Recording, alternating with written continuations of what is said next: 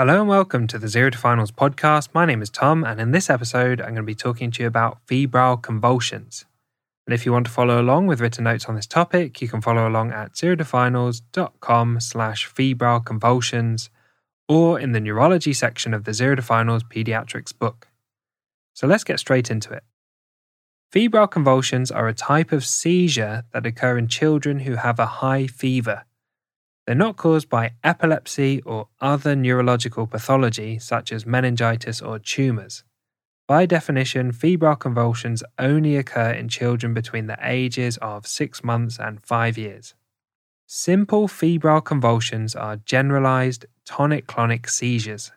They last less than 15 minutes and only occur once during a single febrile illness. Febrile convulsions can be described as complex rather than just simple febrile convulsions when they consist of partial or focal seizures, when they last more than 15 minutes, or when they occur multiple times during the same febrile illness. Let's talk about making a diagnosis of a febrile convulsion. In order to make a diagnosis of a febrile convulsion, other neurological pathology must be excluded. The differential diagnoses of febrile convulsions are epilepsy, meningitis, encephalitis, or another neurological infection such as cerebral malaria, intracranial space-occupying lesions such as brain tumours or intracranial hemorrhage, syncopal episodes, electrolyte abnormalities, and trauma. And it's always worth thinking about non-accidental injury. A typical presentation is a child around 18 months of age presenting with a 2 to 5 minute tonic-clonic seizure during a high fever. The fever is usually caused by an underlying viral illness or bacterial infection such as tonsillitis. Once a diagnosis of a febrile convulsion has been made, look for the underlying source of infection. Let's talk about management.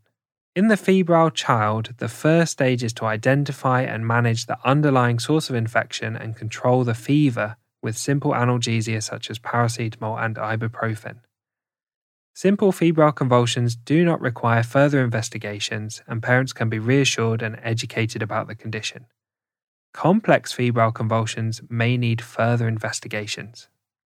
You need to give parents advice on managing a seizure in case a further episode occurs.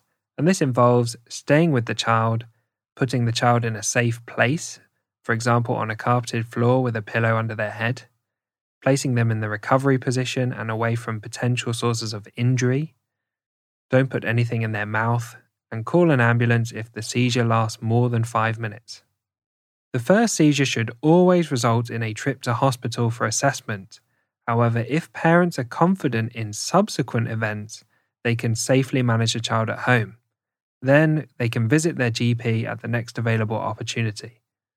Let's talk about prognosis.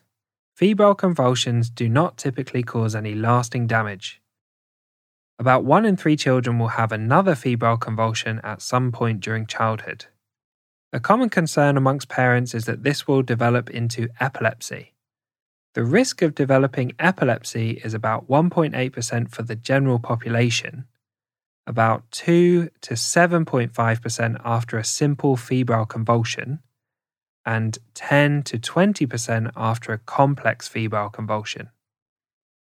So thanks for listening to this episode on febrile convulsions. A big thank you to Harry Watchman for perfectly editing this podcast. You can find written notes on this topic in the Zero to Finals pediatrics book available on Amazon. You can find full audiobook versions of the Zero to Finals books on Audible, and you can find notes, videos, illustrations, and questions completely free on the website at zerotofinals.com. And I hope you tune in for the next episode, which will be on breath-holding spells.